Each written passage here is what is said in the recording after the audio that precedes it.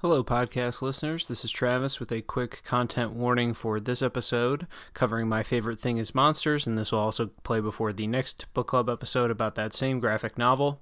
My favorite thing is Monsters by Emil Ferris is a graphic novel that does depict violence against women and assault and sexual violence as well, in addition to just general topics of violence, and I guess I would say gore, since it is a murder mystery of sorts, and that is depicted in various, frankly, creative ways by the main character, but it is depicted pretty clearly and regularly. As always with our content warnings here, I'm not going to timestamp anything because our discussions don't go in order of the story, so it's difficult to say when these themes come up, or these topics come up more in one segment than another. It's just kind of a blanket warning for the entire podcast, so if you're comfortable listening to us discuss those themes and topics in this episode and the next one, then as always we hope you join us for that discussion. If not, then this might be one to skip or perhaps go research the book further before listening in. And without further ado, let's get to the episode.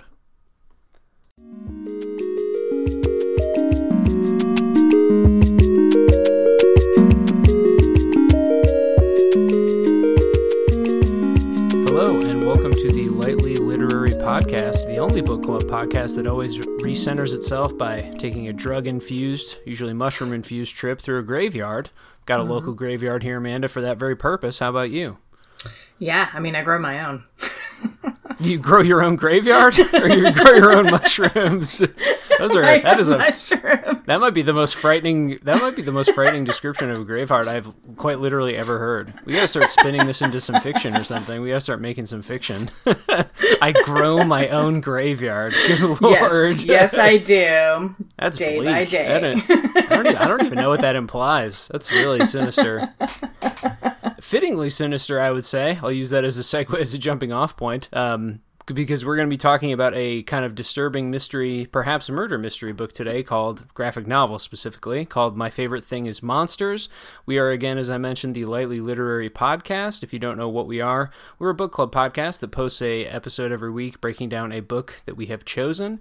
You have stumbled upon a book club episode today, so this will be an analytical deep dive into the first half of a book, which we'll discuss and talk about soon. We have social media accounts at Facebook and Instagram. That's at the Lightly Literary Podcast, all one word. So follow us there and, give us a like and a subscription on your podcast platform of choice. We're up on most podcast platforms at this point. So yeah, that's our social plug. Follow us, tell your friends, etc. We always appreciate that. And as I mentioned, this is a book club episode. Today we'll be discussing My Favorite Thing is Monsters, which is a graphic novel by Emil Ferris. This is a book that I chose, that was based on a prompt that Amanda gave me. As I mentioned, we're going to be breaking down and analyzing the first half of this today, which will require some careful description up front, because this book, in a loathsome decision, my brain breaks when something like this is done, does not have page numbers, which I find infuriating. And also really doesn't have clear chapter breaks either. I think there's kind of an attempt at that, but we'll talk about that later. At any rate, that's what we'll be up to today on the episode. Amanda, you chose the prompt for this. What was it? The prompt was a very simple one. Just choose a graphic novel. Yeah, and it's our first one on the podcast. Do you read a lot of graphic novels? No. I've read, Persepolis by Marjane Satrapi, and the sequel to that, and I absolutely loved it. But that was, the only one aside from, anime. Not anime, but manga. So, manga, yeah. Yeah, I can't do manga because I refuse to train my brain to flip the opposite direction and follow the pages in the opposite direction. I absolutely refuse. Talk about American exceptionalism right there. I'm the worst. But I've tried maybe one of those and I was like, I cannot do this. I'm good. I'm just going to read the Americanized ones, I guess, or something. So what was the last graphic novel you did before this? It was Persepolis? Mm-hmm. Yep, the sequel to it, Persepolis 2. Yeah, that one breaks into academic circles, yep. I think. It's considered literary. That and Mouse are the two that are often held up as sort of, here's something, about the real world and international affairs and everything. And anyway, they're fantastical in some of their drawings and things, but it's all very grounded, so those are pretty commonly held up. I started picking up my graphic novel consumption, I don't know, probably about a decade ago. It was definitely after college, though. I really didn't read any in college. I actually did what I did frequently, which is I took the syllabus for a class I couldn't take The college I went to offered one graphic novel class in the English department, and I just couldn't get it to fit. So I just took the syllabus and read some of those. And yeah, it was like Persepolis was on there, same with Mouse, and a bunch of other things. I think Watchmen was on there, some other landmark ones. So anyway, I've dabbled a lot more in them since then, and you gave me this prompt. It's the first time we've tried a graphic novel, so I guess we'll see how it goes. If this episode's a disaster, then I suppose that is what it is. But I think most of the format we use, most of the analyses we do will actually hold up pretty well here. I don't think we're going to be fish out of water, so to speak, unless you feel like we are. No, I think it'll be fine. We had talked about changing up the format a little bit, but I think that our format works well. We don't want to be like overly. Our focus isn't necessarily on the art aspect of the graphic novel, but I think that it'll come up. Exactly. Yeah. Yeah, and it should come up, especially with this one. So I chose this book. Let me end this rambling, but I did want to clarify. I chose this one out of a pretty big stack of ideas. I thought about picking a Marvel run just because Marvel's so popular, and I don't think we go out of our way to pick popular stuff, but I just thought that might be a nice way to get some new people interested maybe. But I felt strongly about this because it's more independent. The story of its publication was more interesting. Emil Ferris lost the use of her legs after she got West Nile virus, and then during her hospitalization she, I think, made a lot of this book, and it was kind of I don't know if by her standards it was a slow plotting type of production, but I know it said she took about 2 days per page, and I think there's this is I think 700 pages or something. So I feel like that's the number I saw on Wikipedia. At any rate, it received a lot of awards, and it had kind of this fraught production, and she had been through a lot to make it. And anyway, it was roundly praised. The cover art alone was intriguing because it's done with ballpoint pens and kind of can't think of a better word. This is going to be me a lot today, is just stumbling for adjectives to describe art, I think. Someone who, I don't know if you have any real formal training in talking about art well, but I don't. But it almost is kind of like an over-articulated, almost gaudy look, but that I really like, though, and I think it works immaculately well for some of the topics that she's choosing. I'm not sure if you reacted that way initially. Yeah, I love the style. I thought that it was absolutely beautiful. It's kind of like what you would assume, like the older... It's not even like an older comic style necessarily. It's very unique because the lines are not as thickly drawn as you see in some of the comics and stuff like that. So I appreciated it. And also, like, when she uses... when she draws other pieces of art, like classic art, it's just, her skill is amazing. Yeah. Absolutely amazing. Yeah. Those are some of the most enjoyable little kind of like tidbits or whatever breaks in this one. I think when I look at old graphic novels and comics, like basically before the 80s-ish, that's a big, generalization, but the art is just it feels very production focused in that it seemed like very assembly line. It all just kind of, I don't know, the lines just aren't that intriguing. It's a little chunky and simple, and I just think in the last 20 years there's been a real explosion in that creative space. This, it just doesn't look like anything else. And again, I like gaudy, overdrawn. Those are both so negative. I wish I had a better connotative way to say it, but it's just very rich, I guess. And it's like you never know if when you flip the page, because she also kind of takes that away at times in the narrative and is like very spare, and it's just quick little panels. But then you'll hit another page. I feel like every time Anka's profile is drawn, for example, there's like got to be 1,000 lines in those plus, probably more. Mm-hmm. So anyway, I think we've talked around the book enough. Let's get to it again. We'll be discussing the first half. Let's delicately describe that now. If you've been reading the graphic novel, I think you chose a perfect stopping point because it's such a long chunk of the book. We are going to read from the beginning of this book, or discuss from the beginning of the book, to the end of Anka's tape recorder, which if you've read this book, that will make a ton of sense. If you have no idea what that means, then just keep reading if you don't want it spoiled. But I feel like that's a good enough description, right? Because that's like, it takes up like 100 pages, I feel like, or, it's very long, I guess. So we read through, and if the tape recorder, by the way, if you've read beyond that and the tape recorder comes up again, we don't know. Like, I hard stopped after the tape recorder segment. Mm-hmm. And so, that's, I guess, what we can say without spoiling it. Do you want to describe it in any other way? I also, the way that I thought that she was breaking up chunks of the story is the movie poster, or not movie posters, but the recreations of the magazines, the horror magazines. And so at the bottom of each of the horror magazine reproductions is a title. So if you look at that, it's 1967, The Year in Review is the first one. And the one that we finished and did not go past is Robotic Hybrids of Zombieland. Yeah.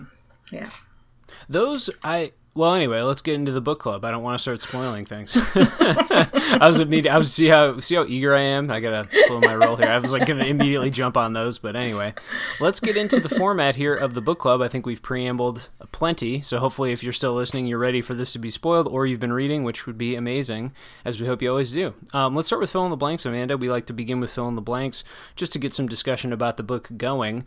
I'll throw mine to you first, though we both made one, so we'll answer both. So there's a birthday party in this graphic novel that is truly one of the moments of heartbreak, despite all of the like profound, much more grand human traumas in this book. This is going to be another one that I'm going to have to do a trigger warning for at the front, which isn't, that sounded weirdly critical. It's just like we've been hitting these pretty trauma-filled books lately, I feel like. But anyway, but I really do feel like the birthday party was quietly maybe the most tragic part of the whole thing. So my fill in the blank was, what the worst or most awkward birthday party I've ever been to was blank. So take it away. Sad enough, I would say it was my own birthday party in 6th or 7th grade. Okay. My parents were amazing and like love them so much, and they rented out this space, which was like definitely what everybody was doing at the time. And so this may come as a surprise to some of you, but I was not the most popular person in school. I was a super nerd. Like, I mean, I was always reading. It's that manga. And yeah. It's that manga, man. Blame it on the manga. So I was always stuck in a book, and like I was also really into computers and math. So I was getting pulled out of classes for experimental classes and stuff like that. So like I didn't really get along exceptionally well with a whole lot of people. I'm also like devastatingly shy. And so they rented out this huge space because dance parties were the thing, right? And I only had I had two best friends at the time, and we invited a couple of people from our classes. So we had this giant space, and it was like maybe 10 people there, and all the songs, like, you know, the awkward middle school dance where like nobody really wants to dance because you're like, oh, that boy is like whatever. So it was like that. Oh, yeah. And and then there's also like my mom was trying to like liven it up, so she had put out like these masquerade masks and stuff like that, and like people were like, oh, that's so uncool, just, you know, super judgy. So God, middle school birthdays, you just can't as a parent, when you get your kids into middle school, you have to hands off the wheel it with that kind of social stuff and just be like, I don't care how awful an idea the kid has, like they're getting their own idea. Like I don't, because anything you try is not going to work. You cannot have a good idea definitionally. Yeah, exactly. Yeah, it was super awkward and brutal. Yeah, that's mine. How about yours? At least a couple of people came, right? Yeah, my friends came. But yeah, there were only like 4 guys, and the rest were all girls. Like my memory of this, that's actually not, you know, for certain middle school crowds, that I could take or leave that. I don't know. You can't get more than that many middle schoolers in one place. I think by law, that should be a law. You know, just keep them separated, as the song goes. My only memory for this one, it'll be a quick one, because I feel like my birthdays have mostly been, you know, good to fine to great or whatever. But I do have one memory that stands out. It was in high school. I think I was 16 or 18. Here's all I remember about it, and this is weird because it wasn't that awkward or tragic, but it had a strange energy. It was my mom and my brother were still around, so my brother wasn't in college yet. I think then it must have been my 16th birthday, which, you know, it's like your license year. It's supposed to be maybe a big deal, but like I think we were just busy, or I hadn't made a party, or I just don't remember the circumstances, but it was kind of like nighttime came, and they were just kind of like, well, what are we doing then? And I was like, let's just go to Red Robin. It was, I grew up in a small town, like a lot of chains, that was just kind of like a new place to go. And I just remember eating dinner, and it was kind of like, I remember being actually like very contented, just kind of like, this, whatever, we get a decent, it's like interesting meal and I'm here with my family. But I remember there was just kind of this energy of like, this is like a disappointment. I don't know if either of them will remember it. Maybe if they listen to this episode, we can talk about it, because that's the only one I could really think of that my energy was not down. It was not awkward for me, but I think both of them thought like this should be a bigger moment or something, or like we should be doing something more interesting or something. And so it was just kind of like, maybe I'm not interesting, It's just kind of like, this just seems okay to me. Like, I'm not going to complain. This, food's pretty good and whatever. And so for my hometown, that was a, pretty decent, quiet birthday with the fam.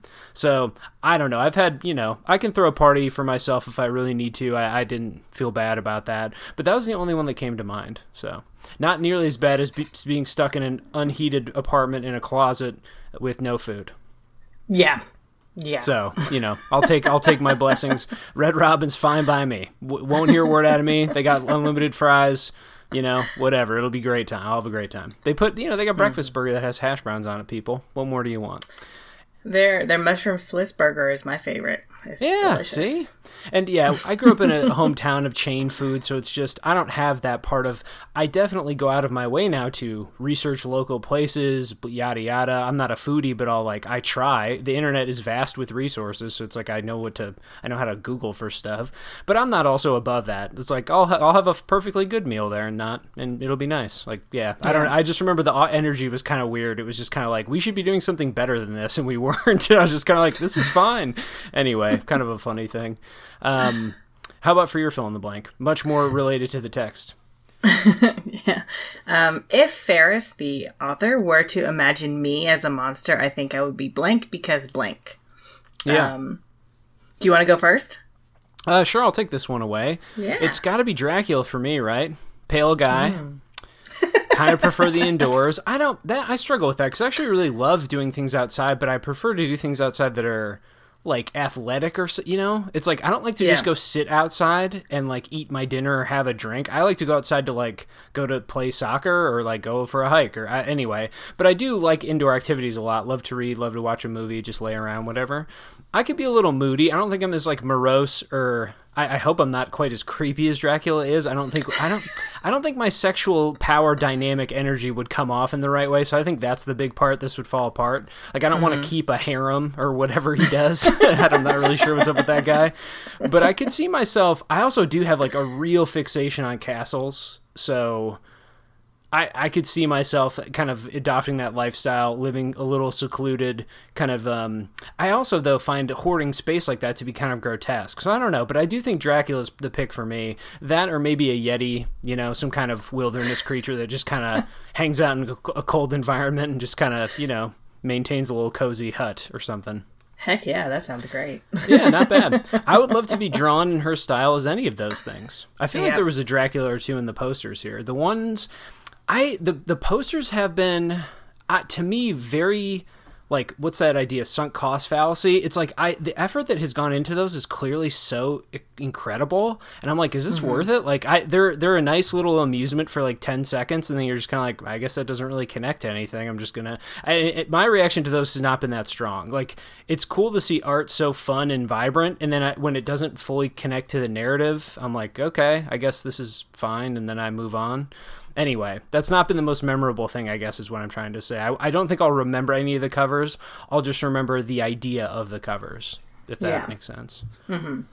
How about for you? What monster? I said that I would probably be drawn as Frankenstein's monster. People often like get it confused. Frankenstein was not the creature. Mm-hmm. The Frankenstein, doctor. Yeah, he was the doctor. Also, he was a monster. But anyway, right. So I would be Frankenstein's monster because I'm constantly following around my daughter. Right. And Frankenstein's monster was always like following around Frankenstein. And my life is very much wrapped up in my daughter. And so like my time to socialize is, when we get to talk about books and on when I get to play D&D Monday nights. Right. It's pretty much my life. Who are the villagers chasing you down then? Who's coming to kill you? The friends that I've abandoned. I don't know. But your daughter will defend you. Does that mean she's Frankenstein? I guess she has been the creator of my current life, right? The changes in my life so far. So I think so. Yeah, she would be a more benevolent, but just as controlling creator, right, Frankenstein. Right. But I would say that Frankenstein's monster is, of course, very vengeful. Also, if you have not read Frankenstein, like, you need to read Frankenstein. It's nothing. Get like on it. Or are you talking to me? No, just like people, like the listeners. Yeah. Right. You guys need to read it.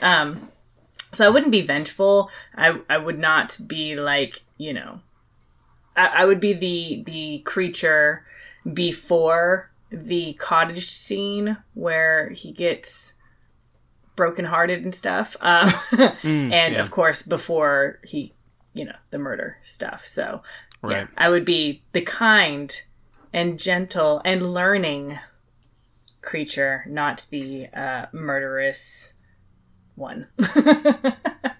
Well, I think this analogy holds up well, and frankly, I'm most pleased with this section or segment that you did not say, because I know your daughter had a birthday recently. I'm really happy you didn't say that was the worst, most awkward birthday you've ever been to. I was in the back of my mind. I knew it went well, but I was like, maybe it, if it went really poorly and she didn't tell me, then maybe that'll be, an awkward thing to talk about.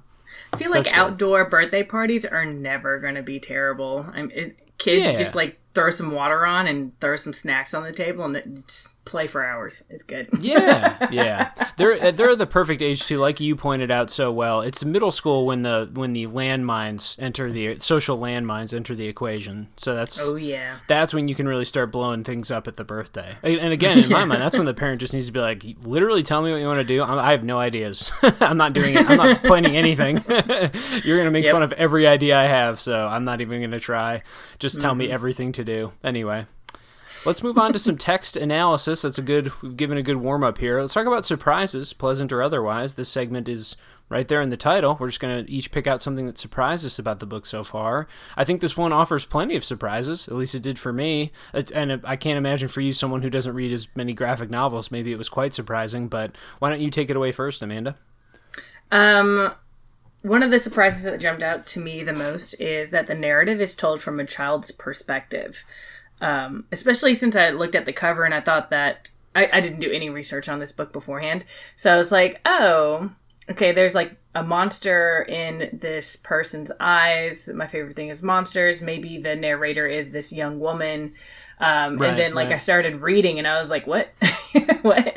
And so the child's perspective, and the author does really well with keeping that narrative style. I thought like some of her word choices, the descriptors, everything, it's definitely meant to be very juvenile, and like purposefully not as insightful. And not as revealing with information, because she's processing that information. She hears it and she just doesn't know what to do with that information, which is 100% what a child would do. So I thought that was really well done, and I was surprised by how much I actually enjoyed that aspect of the book. Yeah, her and Dee's have that going on the strongest, I think. Like, I don't know if she really gets, and as we then as kind of the audience to this, I don't know if we fully get him yet either. And so I think there could be some sinister stuff there lurking. We know he has a bit of a temper, but his relationship with women and the kind of women who come in and out of his life, like she acknowledges it. I think at some point she says something directly about sex, but I forget what age she's in, right? 5th grade, maybe? Yeah, I don't think that she ever really reveals how old she actually is, but I mean, I would say middle school. It seems like early middle school, maybe 6th or 7th grade. Yeah, 'cause she's walking to school by herself too. Different time though for that, to be honest. Oh, that's and in in like big cities like that, I think people are more little more hands off with that kind of stuff. But anyway, no, completely. I think that's a good way to put it. I'm going to say two things, and they're going to contradict each other, and I don't care. I'll explain myself. I think that it's essential to the narrative, its presentation, because it invites the inventiveness. Like, it allows, at any moment, she's going to veer off and kind of like give a child's interpretation to something, mix up a metaphor, or like blend a lot of the monsters she draws in the story are just her. There's one that's like a heart with a, mouth of teeth, or it's just like she takes these ideas, feelings she has, and then turns them into these creations and stuff. And so I think it's just essential. It makes the story vibrant. It's what makes it intriguing. Like, if this was an adult doing these things, these artistic flares, not that it would be off-putting, but you would think, like, why are they processing the world that way? And so, it's just like, okay, it's perfect. And it's also totally nonsense that a child could draw any of these. I have interacted recently with like middle school age kids who are like a way above average at art. They could not draw literally one of these pictures. Like, the whole premise of it is insane. So in the one hand, it's like the most genius thing, and I think it actually works perfectly. But I also reject that a person of her age could draw literally even one of these pages, is what I would say. But it doesn't. I had not even thought of that. if you buy into it, your brain needs 5 seconds to just do what I did, which is accept both of those things as true, to be like, this is a genius narrative choice, it's going to lead to all this inventiveness. But then also the literal conceit of this being notebook pages, like 0% of this would actually work. I mean, I'm sure there's art savants out there for whom this might be true. But it took an adult professionally trained artist like 2 days for 700 per page. Like, to, it's just like, come on, this is the whole premise of this makes no sense. But it doesn't matter. Like, that's the whole point. It's fiction. You jump into it. I think if it really bugs somebody to be like, well, there's no way that 10-year-old drew that page. No way. You could just think of it like it's in her brain. Then it's like her imagination. Then there you go. Then you can just read the story and enjoy it as it is. It's bothered me 0%. But there were some early pages when I just thought, because it's like printed on notebook looking paper, like lined paper, and I'm like, you could take that away and I'd be like 100% all in on this anyway. Like, I didn't need that one more illusion, because my brain already rejects it anyway. It's like, you expect me to believe this some 10-year-old keeps this notebook? Like, I've seen, even in the middle school I was at, like, I would go into the art room often and check on what they're doing, and I've seen kids who are even for their age, like, pretty strong drawers and stuff, and like, 0% of this is getting made by a 10-year-old or 12-year-old. Yeah, I didn't pick up on that at all. I was just like, man, this is so beautiful. And, and I knew that it was like supposed to be Karen drawing, because obviously the whole border it's a notebook. And then she also tapes in her math test at one point and stuff. But it just didn't register to me that it was like, of course she's not going to be able to draw like that. Like, I didn't even think of that. Well, and I think, too, it took, again, my brain wrestled with that for about a page or two, and I was like, well, this is just sumptuous and awesome, and I'm just going to think, like, yeah, it's in her imagination then. Like, maybe her drawings are 10% this good, but, it's part of the fun. It's like, yeah, this is where I'm just riding with this story. Like, I'll just, I'll pretend. It's kind of like, I forgot what there's some academic term for this, but it's, you're like playing a video game. Maybe it's a shooting game. You can get shot like a lot of times before you, like, quote unquote die. This is a weird analogy, but I always interpret that in a game being like, I actually never got shot. Those were like warnings, quote unquote. It's like you just make up a fiction that makes it make sense. It's like you invent your own little side thing just to like smooth it out for you. Because if somebody like wanted to propose to me that over the course of, because so far the story has taken place over like a month. Yeah. Roughly? Yeah, maybe like that, a month-ish? Yeah, a couple weeks. You're going to tell me a 12-year-old drew all that in a month? Like, come on, you cannot accept that and then want to move ahead in this book. I just refuse to believe that. Like, the Anka, the recording stuff, like, you're telling me in one night she heard all that recording and then went home and drew all those pages? Like, 70 pages? Like, come on. let's get past this narrative kind of hiccup or whatever. But, again, it affects my reading 0%. I've, like, loved, most of all of this. But yeah, that I just had to get that out of my system because it was about 10 or 15 pages in, maybe when she started recreating the art she saw at museums. I was like, yeah, okay, there's no way a child would do this. Like, not even remotely close. Yep. So, especially like no internet, she has no reference photos at home, like literally 0% chance. There's no way like a 12-year-old could do that. So anyway, just I didn't even intend that as a rant, but I just thought I'd have to say that because I just think your brain needs to get over that quickly and then enjoy the ride. My surprise was not that, though I guess I'll kind of tie it in. I just thought it was more inventive and bold than I expected, and it was kind of known and praised in the awards it won. It was because it was sort of like, this is a monumental achievement. This is really daring. This is really different. There were some famous graphic novelists who said, like, she's invented a new language, and so it was just getting heaps of praise for originality. I really didn't think it would be to the point where almost no two pages or frames are the same. It's like every time there's different angles, there's different arrangements, there's different kind of like structures. I think of like the Anka scene in the recording when it's sort of like there's a normal page of panels when she's in that car, you know, when she's like getting rescued from the Abbey. And it's sort of like these quick hitting, like pretty simply sketched out little drawings of their conversation. And then the next page or two, there's like a 2-page spread of her at the aquarium, and it's like all blue, and there's these really subtle, darker shaded things in the background, and her face is always captured in such detail and stuff. Every time Anka's face is captured, it's like, it feels incredibly delicate and like way lighter than the rest. Anyway, so it's moments like that where it's like, not only are no two pages the same, you almost cannot predict what the next page, it's like flipping a page in this is a very unique sensation because it's almost unforeseeable. Like, it's very, I don't know, it's very potent in that way. It's like, I can see why people kind of went head over heels for it. It's like such a monumental achievement. Really, it is, yeah. It's so beautifully done. Yeah, the compositions on every page, it's just a feat of imagination for sure. You can see this is a good book to sell the medium, to be honest with you. And that's about as strong a praise as you can ever give any work of art. But this is a good selling point for it just because it's hard to find a cliche. I think there's maybe some narrative cliches we could talk through later, but it's in terms of the art and the presentation and kind of like what you expect out of a comic book, quote unquote, or whatever. I don't know. I found it remarkable. It's quite an achievement, like we said. And it's all ballpoint pen, which as the person who like makes little sketches for our Instagram, I don't like ballpoint very much, but it does allow for a little softer touch, which she uses really well. Like there's times when things are really jittery and sketchy. And again, like I said, kind of over articulated and like almost overdrawn in a way. But then there's real subtlety too. Again, the Anka portraits, I feel like every Anka portrait is pretty deft or subtle. So. Are the colors that she uses also ballpoint? When she does the reds and the blues? I'm assuming so because, I'm looking at the cover now and you can see the reds are that is hatching. Like, it is line based. It's not blocky. But I'm just flipping through pages now. I should have said this up front, but this is going to be maybe the most page, like, you're probably going to hear us flipping pages a good amount just to, look for images and look over things.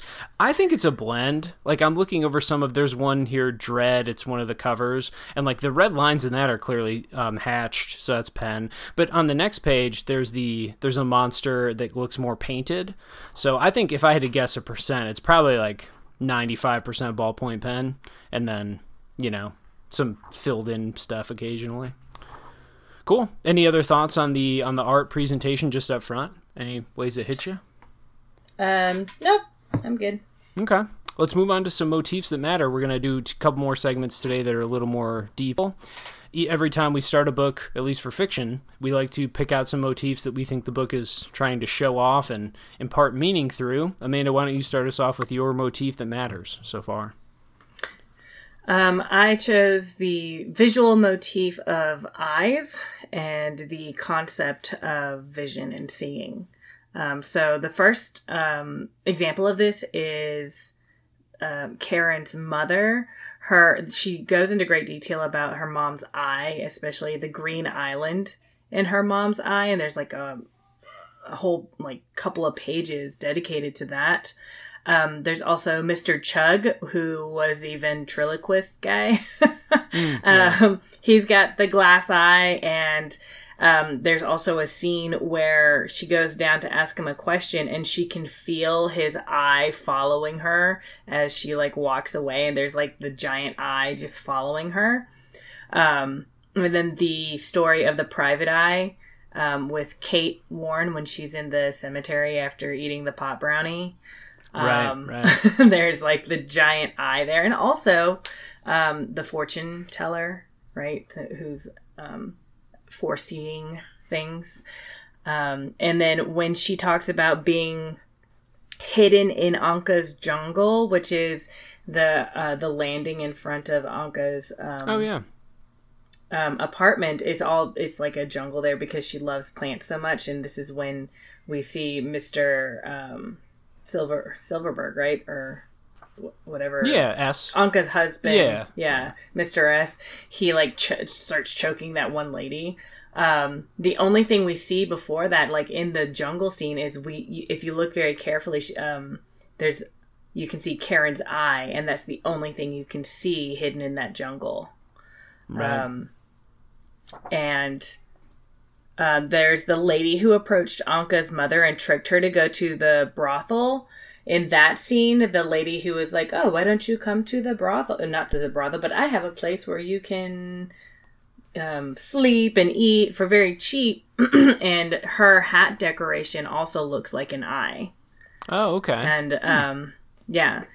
And so there's a lot of visuals where the focus is on the eye. I could go so on. Now, on, yeah, I was on, going to say, but, now that you've said 10 things, I demand synthesis now. Go ahead and weave it into a coherent, give me some coherent thesis about this, if you would. Sure. So I think that with the eye, there's sometimes, like with her mom, there's a sense of comfort in that, but I think that later on there's going to be something perhaps sinister, because a lot of the times when we see the eye, she's seeing something that is what do I want to say?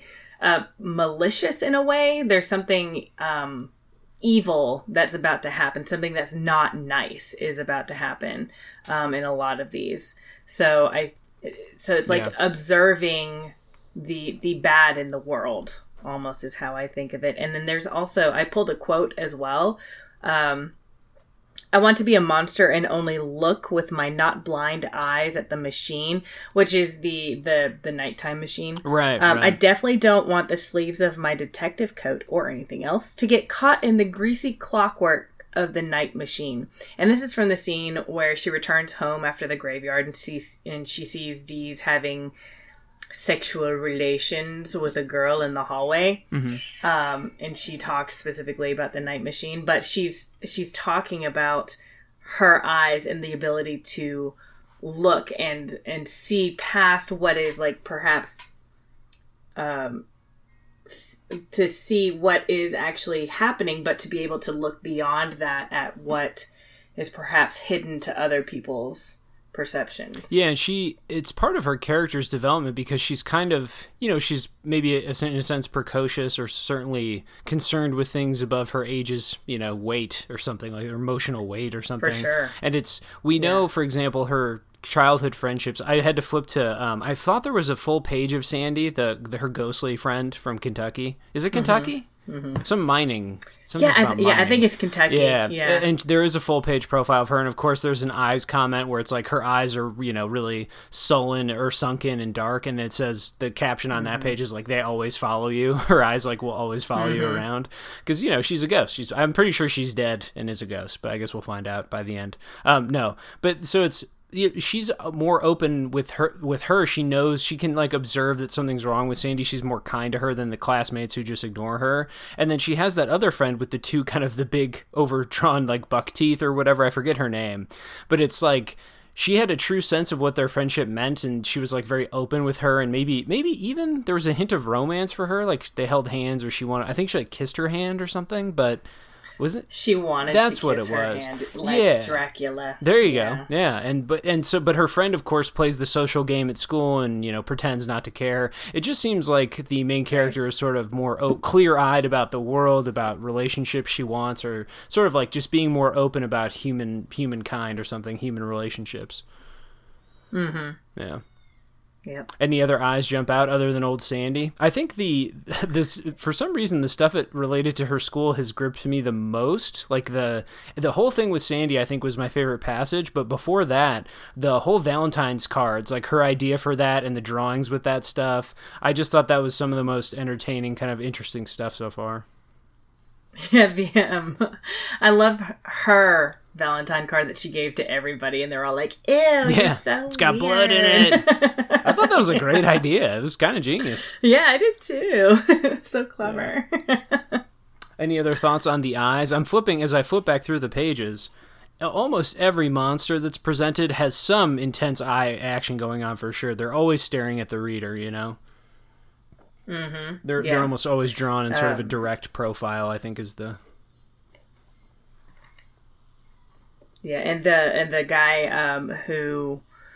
the grocer who raped Anka, like his eyes were the scariest as well. So he's like a real monster, and it's like dark, like no pupil.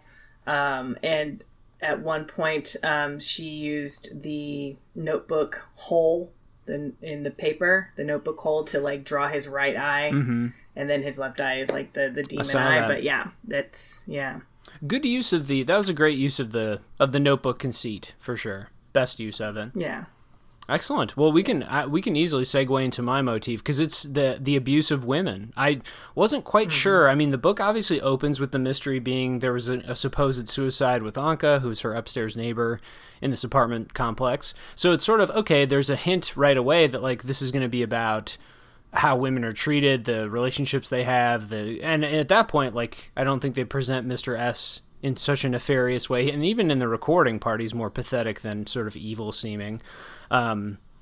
So it didn't jump out to me right away that was going to be one of the main concerns of the story, but there's a couple of things that have brought this motif to the front. Again, the one I wonder the most about is with Dees, because we know his fuse is short and he disagrees with his mom about some things. That's not totally atypical or, something that's parent-kid relationships go that way. And he's a successful artist and is like obviously loves his sister. That their trips to the museums have been fun kind of little side notes in the narrative and give us a perspective on the world and how she processes the world, and sort of like she has these philosophical musings about art and stuff. Again, seems a little above her age grade, intellect level, but that's okay. It's nothing so profound. It's just kind of, those have been great little side passages. And yet, we know Dee's kind of sleeps around a lot and doesn't, and didn't it say that she saw him with Anka once too? Like, there was something very early. It's sort of why he's a suspect in her mind. It's like because she knows that he was with her and that they had slept together. So so that, just lingers in her mind, thinking like, well, could Dees have something to done with this, or could he have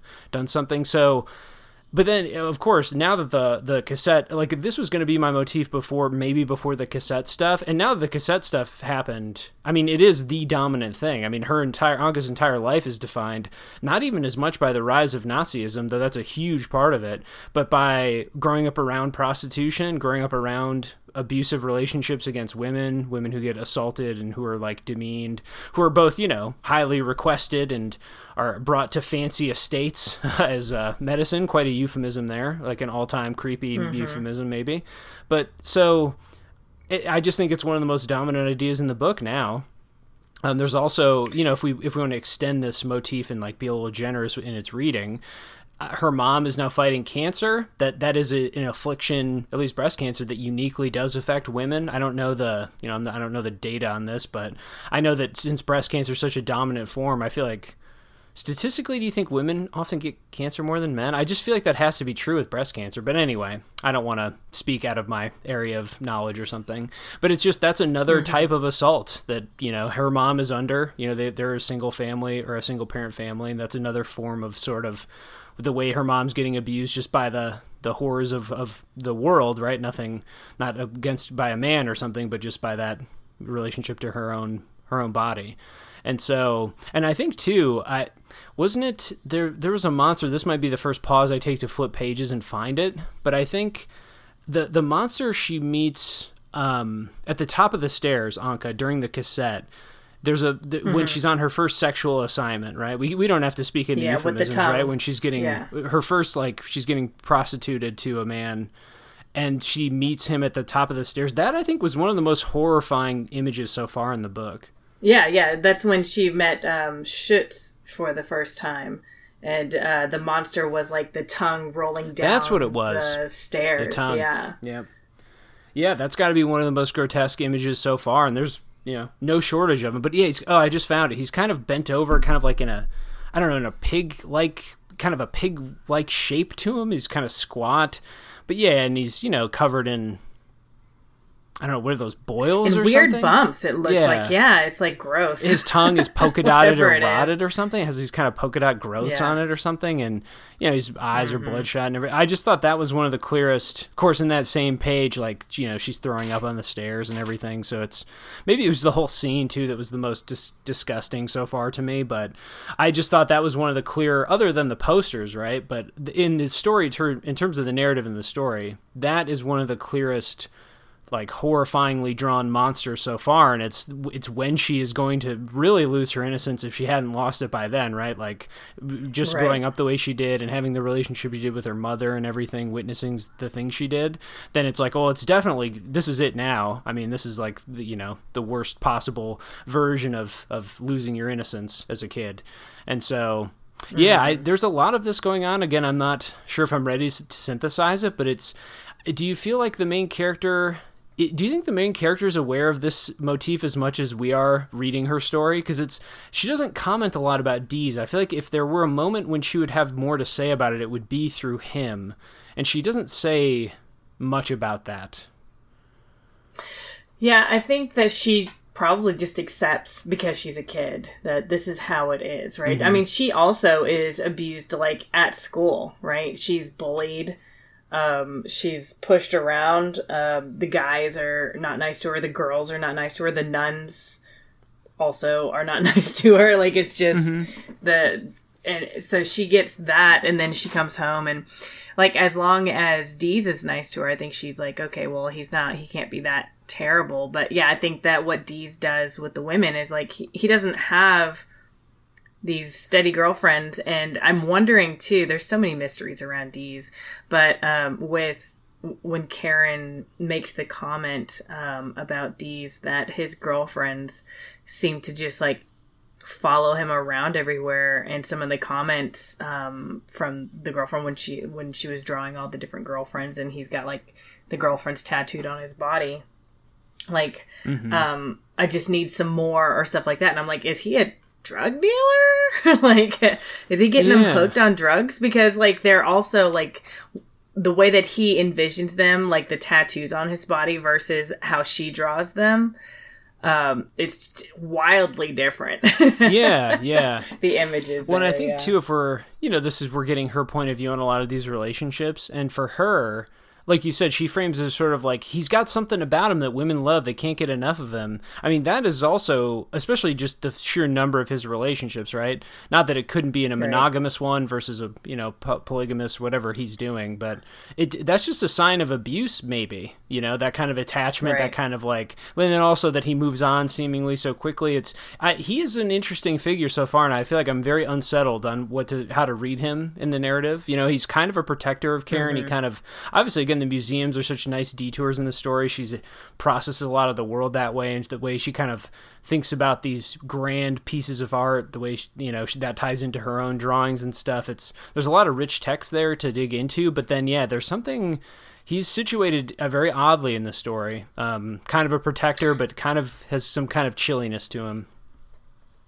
Yeah, and I remember in one of the when he takes her to the art museum, and she's, like, hearing the laughter from the cave, and she climbs into the picture, and it's Dees as a child, and he's like, I've done something bad. I was like, what did he do? And that's something that hasn't been answered yet. And I'm just like, man, and Anka, like, helped him through that when his own mom didn't help him, because there was that discussion too, and I'm just like, what is going on? I love that there are mysteries within the big mystery.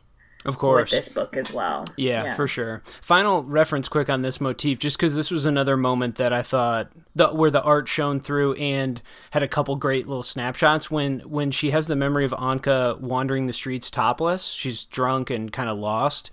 And those two men, they're initially drawn so creepily anyway, kind of like, she has this really good way of making faces look like they're kind of melting or something when she wants them to be grotesque. They get overdrawn in this way where they look almost like blobs or sphere. I don't know. It's all very clearly drawn, but it's also just, it's got a melty quality to it anyway. So those two creeps show up, and then her mom jumps in and saves them. They turn to cockroaches on the next page, which is, a funny, clear enough metaphor or whatever, fine. But the way she draws her mom, then when Ferris wants to turn kind of a character moment on in terms of intensity, she really does do those profiles well. And the drawing just...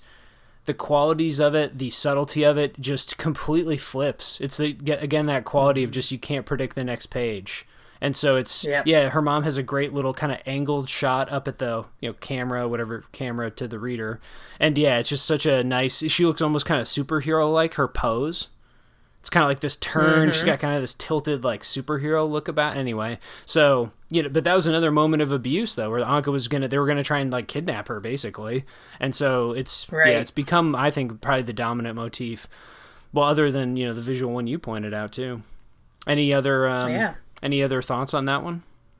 Nope, I think it's good. We'll see ultimately. I mean, however Anka's narrative resolves, right, however that mystery wraps up, could have a lot to say about how the book treats and views that, because so far it's sort of, again, I'm trying to put some kind of bow on this motif or something, wrap it up.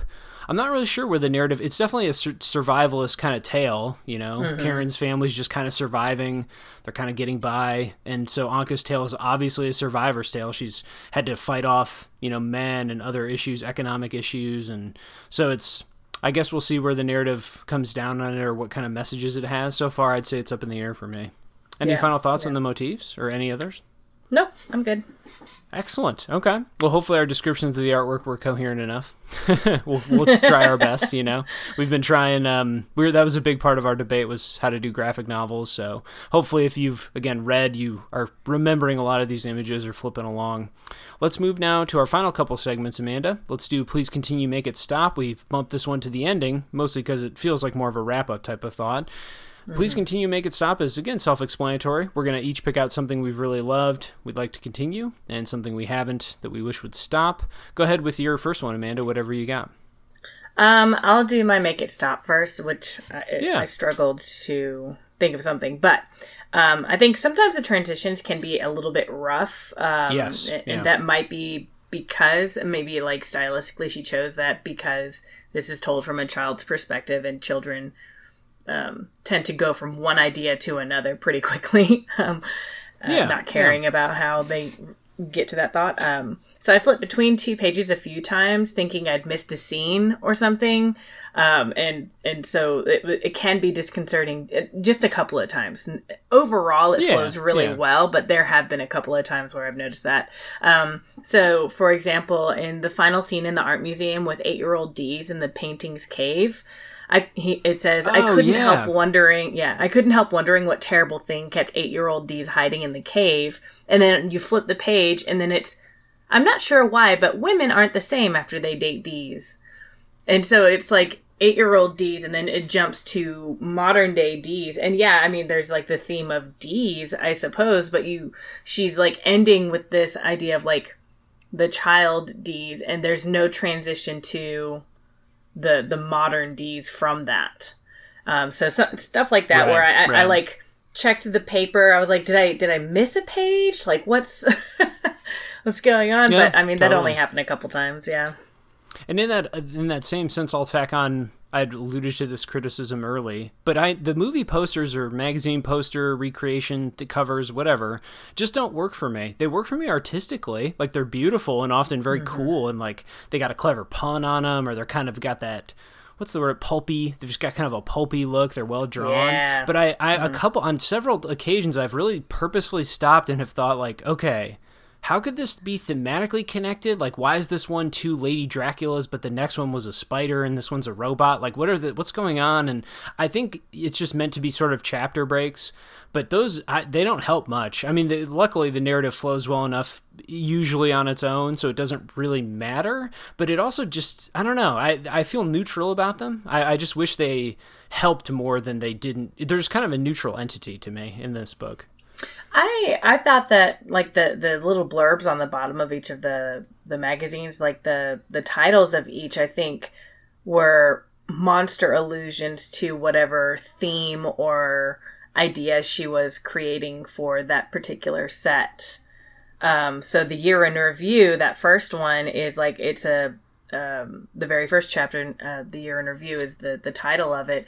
And it's the introduction to her dream and her idea of like what it means to be like, she's a monster, and like the introduction to her mom. So it's like, it's a dream sequence and stuff like that. And it's an introduction to this story. So that's how I view it. Is the images, I think, are maybe the visuals for those maybe are not as easily linked to what's happening in that particular, like, quote chapter, but I think that the titles underneath, on the bottom of the pages, I think that they tie usually pretty well to what's happening in the story. There was one, I've just been flipping through them.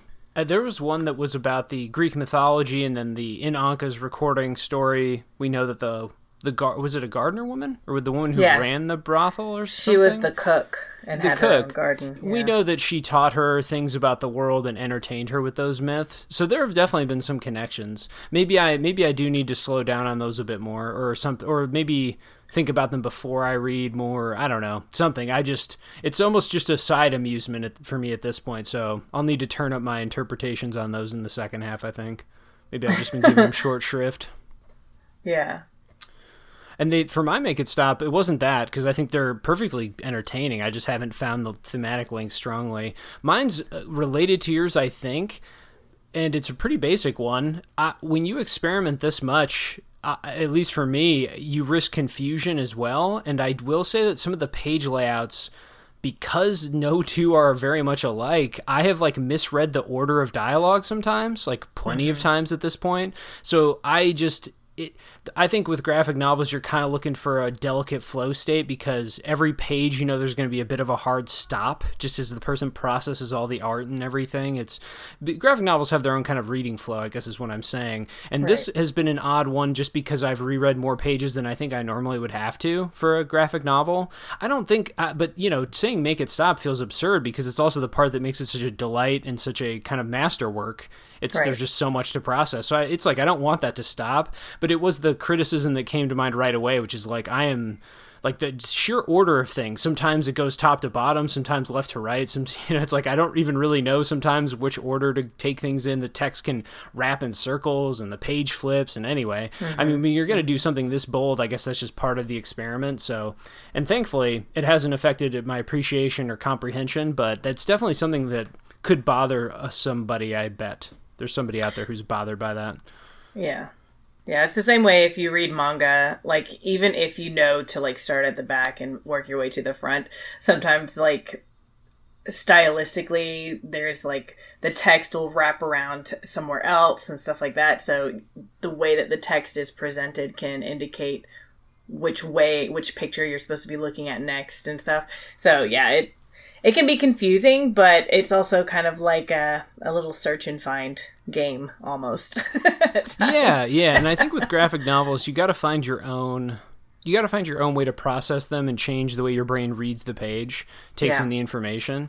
I'm really big when I do graphic novel, when I get to a page, I will always do the image first, and I'll usually look at it for a couple seconds, not just a cursory glance. Then I'll go read. It's like I want to read the subtlety of the drawing before I read the dialogue, if that makes sense. That's just my order of operations. But I could see how if you really want to get it going quick, or you're into the flow of the conversation, you read the dialogue first. I don't know. It's, again, personal preference, I think. But yeah, that's been my only kind of Make It Stop, which is sort of well, this, this unexpected genius work is creating, problems for me to keep up with it. But that's okay. It's worth it. So, yeah. How about for your please continue?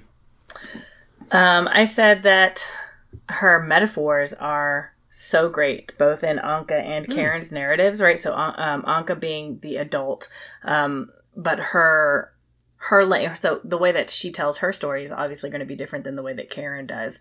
And but Anka's metaphors are just as interesting and unique as Karen's are as a child. So I pulled a couple of them for Anka, and this is about the women of the brothel. She says, "They noticed me, saw my injuries, and with their loving brutality, they bit into me like fierce rasps, attempting to chew the rough bits from the wood with rows of tiny metal teeth." Anka's metaphors tend to be very, almost like violent. Yeah. In a way. Yeah.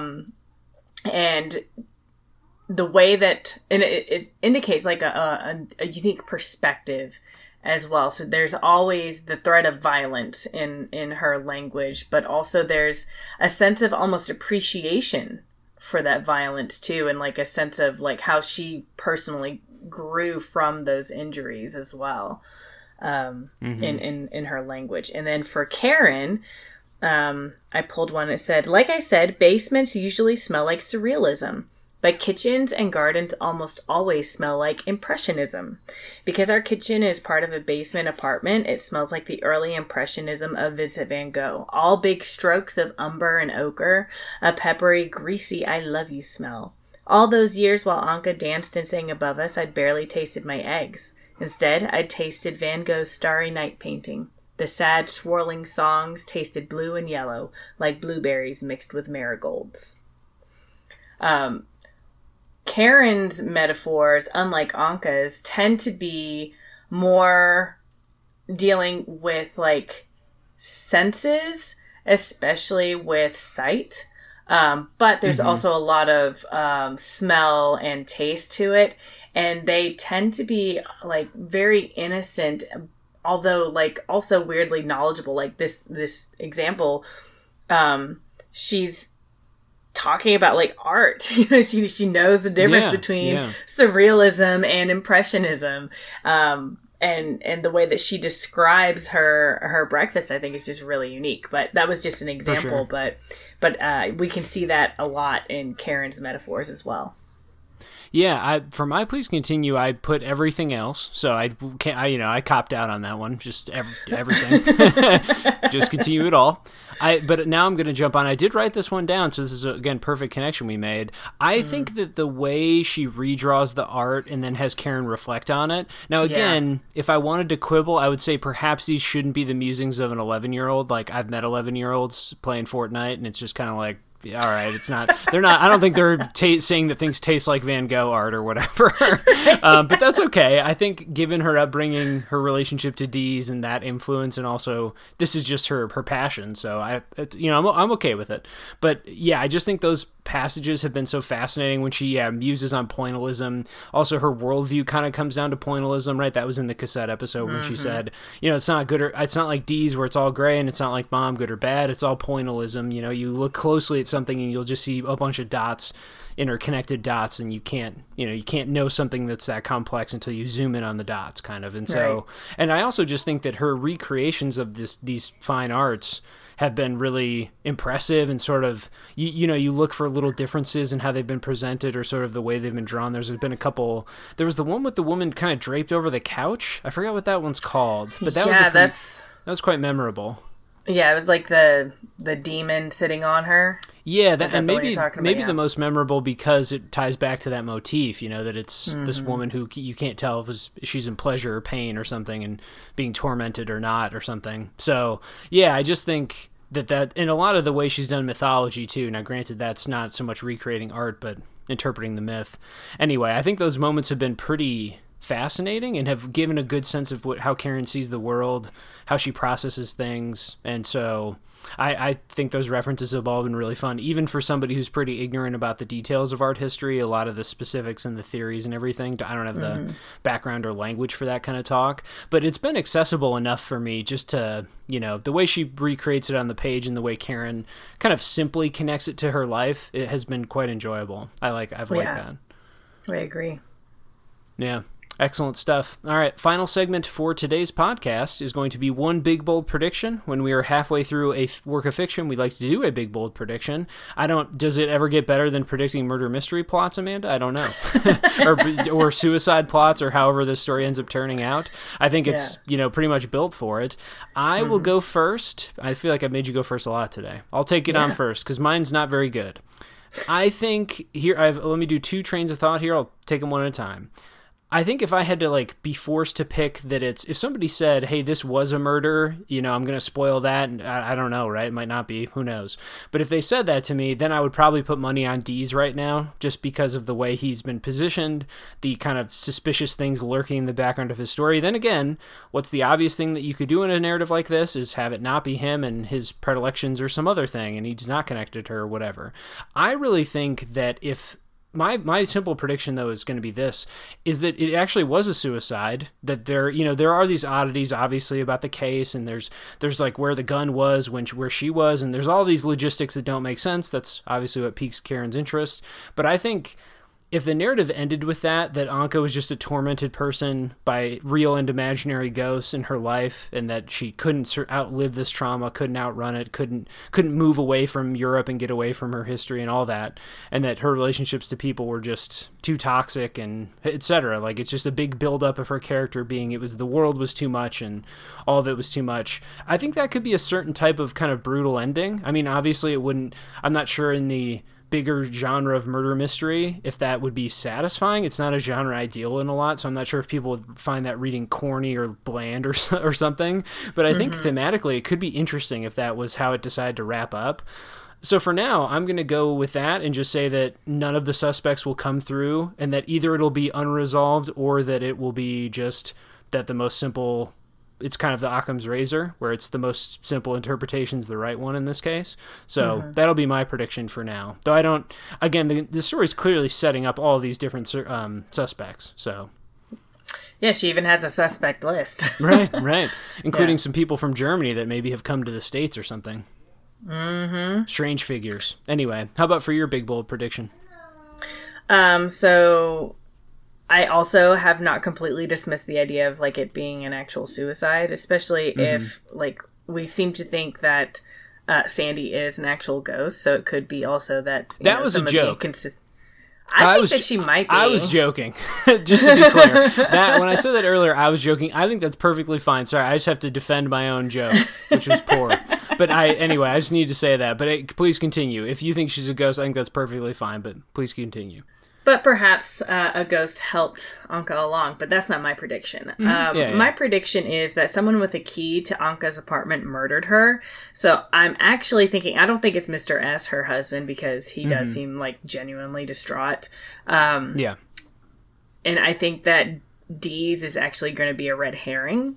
Yes, so I think that it's probably either Mr. or Mrs. Gronin who are the landlords. Okay. And I think especially Mr. Gronin, because when you look at the suspect list, the way that he looks reminds me of the guy that had raped Anka as a child, the guy with the demon eyes. Oh, okay. Yeah, so they have some physical similarities there, and they're both really creepy looking. Yeah, And Mr. Gronin also is they call him Laughing Jack, and whenever somebody, if you refer to somebody as a laughing jack or whatever, it seems more sinister. So, so I find him very suspicious, even though, and also we haven't seen him yet as far as her interactions. Yeah, I didn't even know that was a character, or at least I don't have any recollection of him. But yeah. Right, and that's a very Agatha Christie-esque type 100%. Of thing to do, right? 100%. It's the character you only meet for 5 minutes in the episode, not 30. Yeah, exactly. It's we've got the 30 minutes with Dees, but we've only had 5 with him, comparatively. Exactly. So I think it might, but also it could be Mrs. Gronin if Anka was having an affair with Mr. Gronin or anything like that. Mrs. Gronin seems like she would definitely be like the jealous type. And there was also that conversation with Karen's mom where she was just kind of like, she deserved it or whatever. Like she was very dismissive about her death. So that was a little suspicious. I think thematically, if it ends up being related to an affair, that would fit, of course, just given the way women have been treated, the way they're having to deal with their sexual lives in this book, and like if it becomes some complex affair, some power dynamic struggle kind of a thing, that would make a lot of sense thematically too. I mean, I think the stuff with Dees is kind of hinting at that anyway, since we know she had an affair with him, or at least it was so heavily suggested or whatever. So I think they're priming us. Ferris is priming us for that idea, getting ready. And I agree. The Dees thing, it's what a sucker like me, again, who doesn't dabble in the genre much, it's like what I am being led to believe. So it's like, I know more savvy readers of this stuff would be like, no, there's no way it's going to be him. There's way too much text there. It's going to be somebody way more subtle. So that's, I think, a great reading of it. Cool. Any other thoughts in terms of predictions? Nope. Okay. Any final analyses on the first half of My Favorite Thing is Monsters by Emil Ferris? I love it so far, and it's been such a fast read. Like, so enjoyable. Graphic novels always are. Yeah, you can kind of go at your own pace with them. You kind of make your own pace. Because you can, especially in these pages, you could stare at this art for as long as you choose to. You know, you could spend 10 seconds on a page. You could probably spend a minute on a page. It's kind of up to you. Pick your own adventure. So... yeah, I think justice for the ghost child, I forget her, Sandy. Justice for Sandy and Sandy's really downtrodden existence. Hopefully she finds some interesting, fun things in the back half. Nothing breaks my heart more than just a really tragic child's birthday party like that. That'll break your heart right there. That's like, again, I know there were objectively more devastating things in this book, but something about that scene that's the one that'll sit with me for a long time. Goodness. Anyway, we do have other books coming up. So let's talk about them quickly. We also, I should mention this is a more logical plug to start with. Part 2 of this book club will be coming out next Friday. Our book club episodes always go up on Fridays, so make sure you follow our feed at the Lightly Literary Podcast and check in then. That's when we'll be discussing the kind of second half and the whole book. I think we technically went over halfway, but this was definitely the most logical stopping point in the book, so we've got about half to go. Again, we have other books coming up in order. I'm going to list them quickly here. We have The next one up is The Gunslinger by Stephen King, which is the first in a series, so we're just doing the first one. The one after that is Field Notes from a Catastrophe, Man, Nature, and Climate Change by Elizabeth Colbert. And Burnt Shadows by Camilla, is it Shamsi? I think it's Shamsi, but I'm not 100%. Yeah. By Camilla Shamsi, Burnt Shadows. So those are the next 3 books. We're entering a fiction phase again, though Field Notes from a Catastrophe isn't, but we've got some more fiction we're working in here. We're getting back to our roots. Yeah. We've spent so long in nonfiction land, now we're getting back to what we were born to do. Any final thoughts today, Amanda, before we wrap up the pod? Nope, I'm good. Excellent. Well, the next time we speak, well, maybe not, this isn't true, but the next time you podcast listeners hear us speak, we will have wrapped up this mystery, so I look forward to talking to you about it then. And until that time or next time, we'll see you between the pages.